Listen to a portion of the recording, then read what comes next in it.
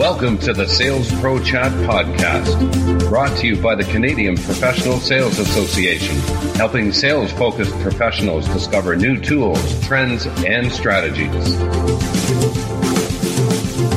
Please welcome your host, Bill Banham. When building a network, it pays to work on multiple levels with both short and longer term strategy. In the October 2018 SalesProChat show, we hear from sales thought leader and best-selling author Lee Bartlett about how to build and leverage your network to benefit your short, medium, and long-term revenue and professional ambitions. The best salespeople, explains Lee in a recent article, understand there are different levels of contacts that can help them sell, grow, and achieve their business goals. They actively work towards positioning themselves as someone of value across all levels.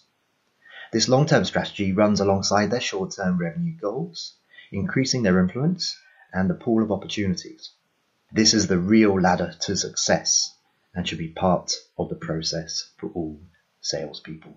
Lee Bartlett has enjoyed a highly successful sales career working for a variety of Tier 1 institutions. He has held roles in large US, UK, and European-based corporations and sold extensively across most countries in these regions, as well as in Asia.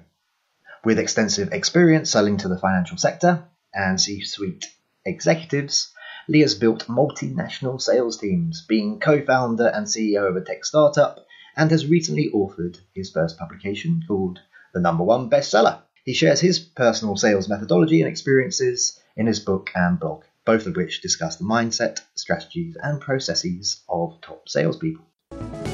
For sales professionals, team leaders, and organizations across the country, the Canadian Professional Sales Association is your partner in building knowledge and skills to improve sales performance. The CPSA is the advocate for excellence in sales. We invest resources in programming, curriculum development, and professional designations to help individuals and companies become more successful through effective sales. We connect employers and employees, business with academia, and the private sector with government to advance the sales profession and improve Canadian competitiveness. Learn more at cpsa.com. And remember to subscribe to the CPSA podcast through iTunes, Google Play, and more. Lee, welcome to the show. Hi, Bill. Thanks for having me. So beyond my wee introduction there, Lee, please tell our listeners a bit more about you and how you help salespeople. Well, I am the author of the book, The #1 Bestseller, a unique insight into the mind, strategy, and processes of top salespeople. I have a busy sales enablement consultancy based in London, although I tend to find myself in Palo Alto more these days than anywhere else. And in the next 3 months, I'm hoping to launch what I believe is the most comprehensive B2B sales academy globally or ever created. So I'm a busy boy working on putting all these things together and looking forward to 2019. Ladies and gentlemen, Lee is being very modest here. He's an absolute sales superstar. So it is an honor to have you on today, sir. You are up there with the higher echelons of sales influencers across the world. So I'm looking forward to this. Okay. So the October SalesProChat show focuses on the idea of selling and building a network at different levels. We're going to get into the specifics of the 5 different levels shortly, but just generally to start with, can you explain a bit about what it means when a salesperson sells on a different level, at a general level? Well, I think it's a personal interpretation. I mean, throughout my career, throughout my time consulting, there always seems to be these top salespeople, this air about them that they're able to do things that other people aren't allowed to do or aren't able to do, and there's this mystery as to how they do it. And I think it comes down to multiple things. One of those being how well they network and who they know.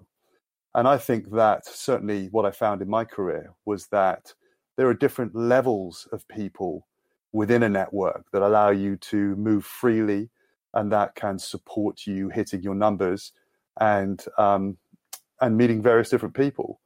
And so what I tried to do in the article that you're referring to is share my personal approach and my personal view on it and quantify what I thought each of those levels were.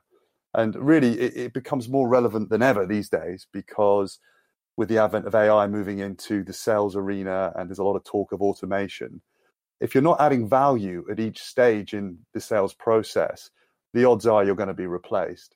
And I think taking it as far as even a networking strategy really helps salespeople to have a different perspective and understand perhaps where they fit in exactly what they're doing and serving the customer.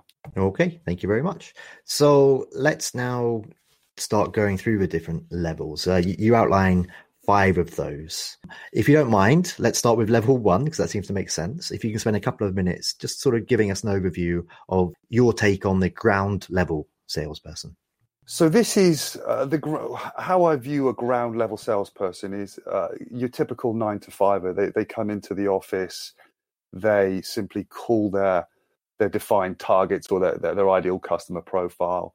They pitch their product, and that's it. They don't really do much else in terms of expanding their network with more senior players. And really, they're working, in many regards, a lot harder than they need to, because they haven't identified any channels to what I call plug the source. So they're not looking for the influences of multiple deals. And that's a very hard way to work. Now, the binary salesperson is really just delivering a fundamental pitch to the various different customers. And that in itself is a process, and that can be replicated. So the way I see it, if that's your strategy, your only strategy to hitting your numbers, then you have a very high likelihood of being replaced by AI in the near future. So I would say that's the job that's most at risk. And when you say being replaced by AI, can you break down some of those typical responsibilities of that ground level salesperson that could be replaced? So I'm guessing, for example, I go to a lot of websites now, and there's a chatbot that comes straight up, right? And it says, how can we help you today? And based on my answers, it looks over its FAQs, probably has thousands of those, and it selects those in a tiny fraction of a second, and it's doing some of those fundamental jobs already of a ground level salesperson. But that's just my take on one role. Tell us what you think. It's a very good point. The chatbots, I think, are the beginning of it. I think the chatbots today are really used for lead generation, for qualification. And as the months, I would say months rather than years go by, they're just getting more and more sophisticated to handle more functions. And within that is going to be potentially the ability to demonstrate the product up to a point where it needs much deeper customization. So if your strategy is just to, well, let me give you another example of a client that I've recently consulted for. Some of the salespeople, their idea of selling the product was to take a lead from marketing, and it was quite a sophisticated product they were selling, but not so sophisticated you couldn't learn it if you needed to, and take that lead, and their next immediate response was to schedule a call with a product specialist or a project manager that could walk that person through the process. Now, where's the value that salesperson is adding to that process? There just isn't one. I mean, they're just coordinating somebody who knows what they're talking about, potentially within a certain domain, and sitting back and listening to the conversation and then saying, what should we do next? I mean, that's not selling. That's just facilitating. I mean, that's secretarial work, really. So if you're not putting in the effort to learn your product to a certain extent, to be able to share insights and to demonstrate expertise, then you're not really adding anything to that process, and your days are numbered.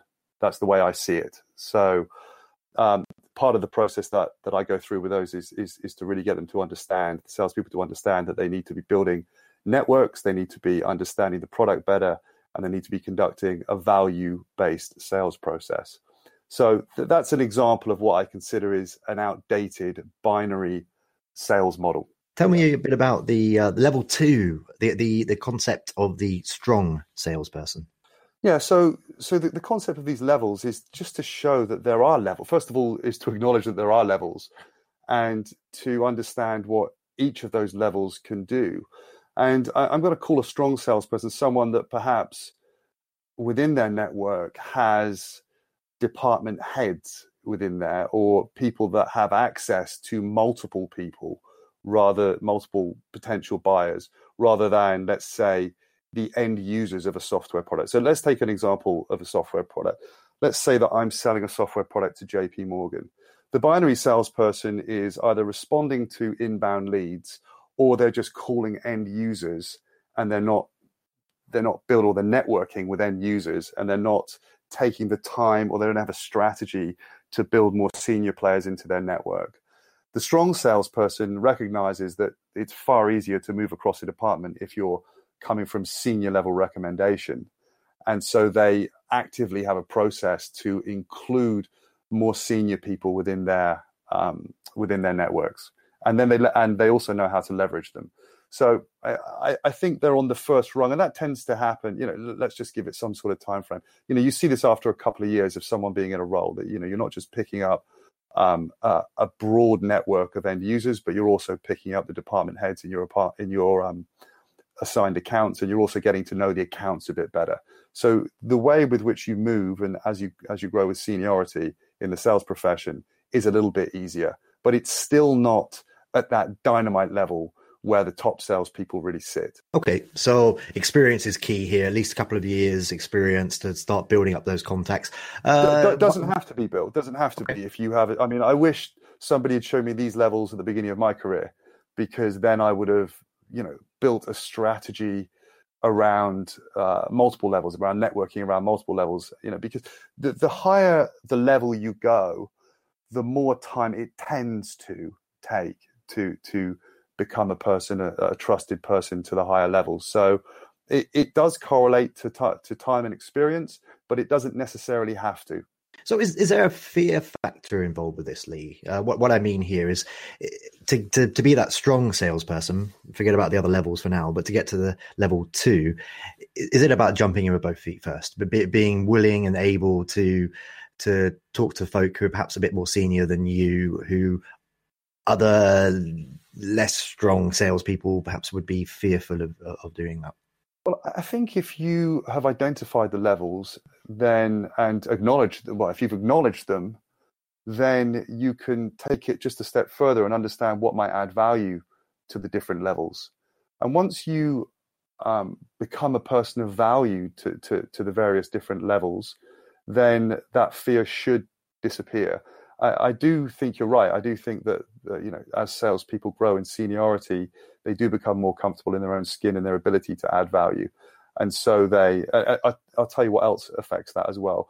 Win rate affects that. So if you're winning a good number of the deals that you're working on, or if you've won a large deal, then your confidence does go up and you feel more capable of speaking to more senior people. However, it doesn't need to be that way. It just seems to evolve that way. And like I said, if I had a better understanding of this 20 years ago when I started out in selling, then it would have benefited me greatly. Well, there you go, ladies and gentlemen. For all of those more junior or newer salespeople listening to this, please take heed. You could get a lot further up the ladder a lot quicker. So let's continue up the ladder to level 3. And I love this term. Tell us about the disruptor salesperson. Okay, so this person, and this was the stage that I got to before I left the corporate world. Let's take an example of JP Morgan again. So let's say I'm selling a software product to certain departments within JP Morgan. Let's just say that the binary salesperson deals with the potential end users. That's a very hard way to do things because you're constantly selling up to the more senior people. Let's say that the strong salesperson has links to the management or to the department head so they can move more easily. And then let's say the disruptor salesperson really networks and has become a trusted partner to the head of JP Morgan Europe. So if I'm in at those 3 levels, the ability to move down in an organization through the most senior recommendation is far easier than it is to move up. So when it comes to deal pitching in JP Morgan, I could leverage my network at multiple levels to overcome all kinds of obstacles. Now, let me benchmark that with a growing trend in the industry, the buyer committee. So these deals that tend to be done in these large establishments always have multiple buyer committees. They always have a procurement department. But what you're looking for is a consensus. And if you have a consensus at multiple levels within a large organization, then your chances of success are greatly increased. And let me take that a step further. If I wanted to do a company-wide agreement with JP Morgan, it would be absolutely essential to have these multiple levels of contacts within there to gain consensus throughout the bank, throughout procurement, throughout the entire organization. That is the only way that you're going to get to do these very large deals in these large companies. So it's absolutely essential to network and to have a trusted relationship with the most senior organization of leaders in these organizations. The other thing, to take it a step further, is that to network around the industry. Now, let's just say that you changed your mindset from, I want to hit my targets by doing a number of deals in a bank, to I want to take over, I want to become a trusted, recognized influencer in an entire industry. The way to do that is to be recognized by the industry leaders. And it just so happens, in the case of investment banking, JP Morgan happens to be one of them. The same for Morgan Stanley, the same for Goldman Sachs, the same for the biggest players in the industry. So if I wanted to know the head of Goldman Sachs, the number one way to get hold of him would be via referral from the head of JP Morgan. So you can network far more easily once you have the senior level players in your network and you're trusted by them and you add value because they're happy to give you a recommendation. It's far harder for me, for example, to jump into Goldman Sachs and work my way all the way up again. So there's an efficiency that comes with having these levels of contacts within your networks. But I guess it's kind of a double-edged sword as well in a way, right? If you build up a relationship with the head of JP Morgan, and then that trust is betrayed in some way, they lose faith in you in some way, that could be pretty toxic for any other future relationships, right? So I guess that's a balancing act. Is that so tell me how you would lose trust. How would you consider you'd lose trust in such a senior, Oh gosh, if a project that you promise to deliver does not get delivered in the way they're looking for, perhaps. Right. So to maintain that network means you have to be someone of integrity and you have to do exactly what you say you'll do. So yeah, you have to do your job impeccably. That's also a very important part of this, a crucial part of this. And that's the crucial part of any network. If you let anyone down in your network then and lose trust, then you're going backwards. But that's the point, So I think the path that I described here of gaining that level of trust and rapport within one account and then using that to cross-pollinate across the industry and other accounts, that's probably the smartest way, in my opinion, of doing it. But you can't do any of it unless you're a person of integrity and you do exactly what you say you will do and you add value, a substantial ROI to the establishments. Okay, let's continue up. Now let's talk about level 4, the game changer salesperson. Tell me a bit about them. So the game changer part, there's 2 more levels above influencing your industry, and one of them is breaking out of your industry. So there are, and I gave some examples in the article of who I consider is a cross-industry influencer. I think Gary Vaynerchuk was one of them, someone who I greatly admire and respect. But imagine if you had Gary Vaynerchuk in your network and he liked and trusted you and you were adding value to his business. He'd have no issue introducing you probably anywhere in his global network, a vast global network. So life gets a lot easier if you have every level in your network. But I just wanted to show really within that article that it doesn't just stop there. It continues to go up and it hits the echelons of the business world. So a good friend of mine who I would consider a level 4 network would be Jeffrey Hazlett, the founder and owner of the C-Suite Network.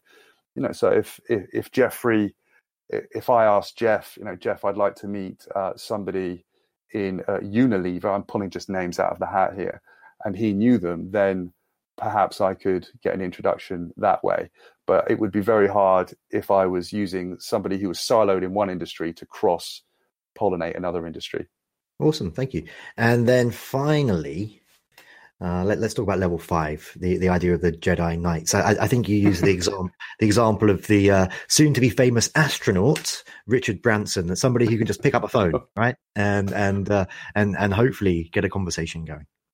Yeah. So the way I view the level 5s, I mean, they've just made it. They are the highest rung of the business empire. So again, it really scales up again from the level 4s who are striving to create a legacy to the people who have secured a legacy, and they're at the top of the tree. And again, do you network with these people to try and get an introduction? I just want to show that there are more levels. It's a very, very difficult thing to do. And the motivational drivers of level 4 and level 5 are slightly different, I think, or what they look for in people that they like and trust. The level 5s, they tend to conduct business with people. They invest in human capital. If they like you and they believe in you, then they will support you. And I think you can see that if you look at Richard Branson online or in anything that he does. He's constantly looking to bring people up and to support them. And it's an incredibly enviable trait that you see in level 5 people. And they also nurture and encourage level 4s to reach that kind of holy grail of business as well. But if you can network, this is hard to explain to someone who's just started in sales. But with the advent of social media, the world has become a lot smaller, and it is possible to get people's attention. But it's not just about shouting, "Hey, I'm here, please notice me." It's about adding value to people, or bringing them ideas that will add value and demonstrating your worth. And if you can do that to every level, then you have their ear, and they're happy to recommend you. You know, it doesn't mean that you can't not stand by your word or do exactly what you'll say or do everywhere along the process. And these networks do take time, but it is possible to meet these people. And let me give you an example. I met Jeffrey Hazlett through a tweet. I was on Twitter and I noticed there was an auto tweet that was sent out on Twitter to say that he landed in the UK. You know, the next morning I tweeted him back, PM'd him. The next morning we're having breakfast together. So, you know, how do I meet a level 4 having never ever spoken to them before? There's an example. But the fact is that I'm aware of it, and I had a value statement. You know, I added value to Jeff. We've become friends, and now we're solid networkers. So when he wants to come to the UK and meet anybody, I'd be delighted to introduce him, and vice versa, I'm sure. So for those salespeople listening to this interview today, Lee, and they're thinking to themselves, "Oh man, there's no way I can ever get to a level 4 because there's such a huge gap perhaps between level 3 and getting up to level 4, let alone, you know, becoming a level 5 Jedi type." Where should the aspirations stop? Should folk look to try and bridge that gap between 3 or 4? Or, you know what, if you get to level 3 and you're a disruptor salesperson, you've done pretty well. What is your take there for the average person listening to this? Yeah, I mean, it comes down to your why. I mean, there's no point, like I said, there's no point getting hold of people and trying to build a network with people when you're not really, there's no value involved. You know, it's not a look at me exercise. But it depends. It also depends on what you aspire to be. Do you aspire to go to work and earn your crust and go home? Or do you aspire to be a recognized industry figure and to drive your product into every possible account globally? And when you understand your why and what it is you're trying to achieve, you can build a strategy to identify. Well, first of all, you need to identify who the different levels are within your chosen industry. And then you need to find a way to contact them, a value-based way to contact them so that they see you as a person of value. Okay, and we are coming towards the end of this particular Sales Pro chat already. So before we wrap things up, Lee, how can our listeners connect with and learn more about you? My website is currently being updated, but it's comprehensive. It's leebartlettbestseller.com. Twitter, LinkedIn, please connect in any way. My articles are there, and I'd be delighted to discuss any of them with anybody. Thank you. And that just leaves me to say for today, Lee Bartlett, thank you very much for being a guest on the Sales Pro Chat show. Thank you. Appreciate it. And listeners, as always, until next time, happy selling. Thank you for listening to SalesProChat Podcast, brought to you by the Canadian Professional Sales Association.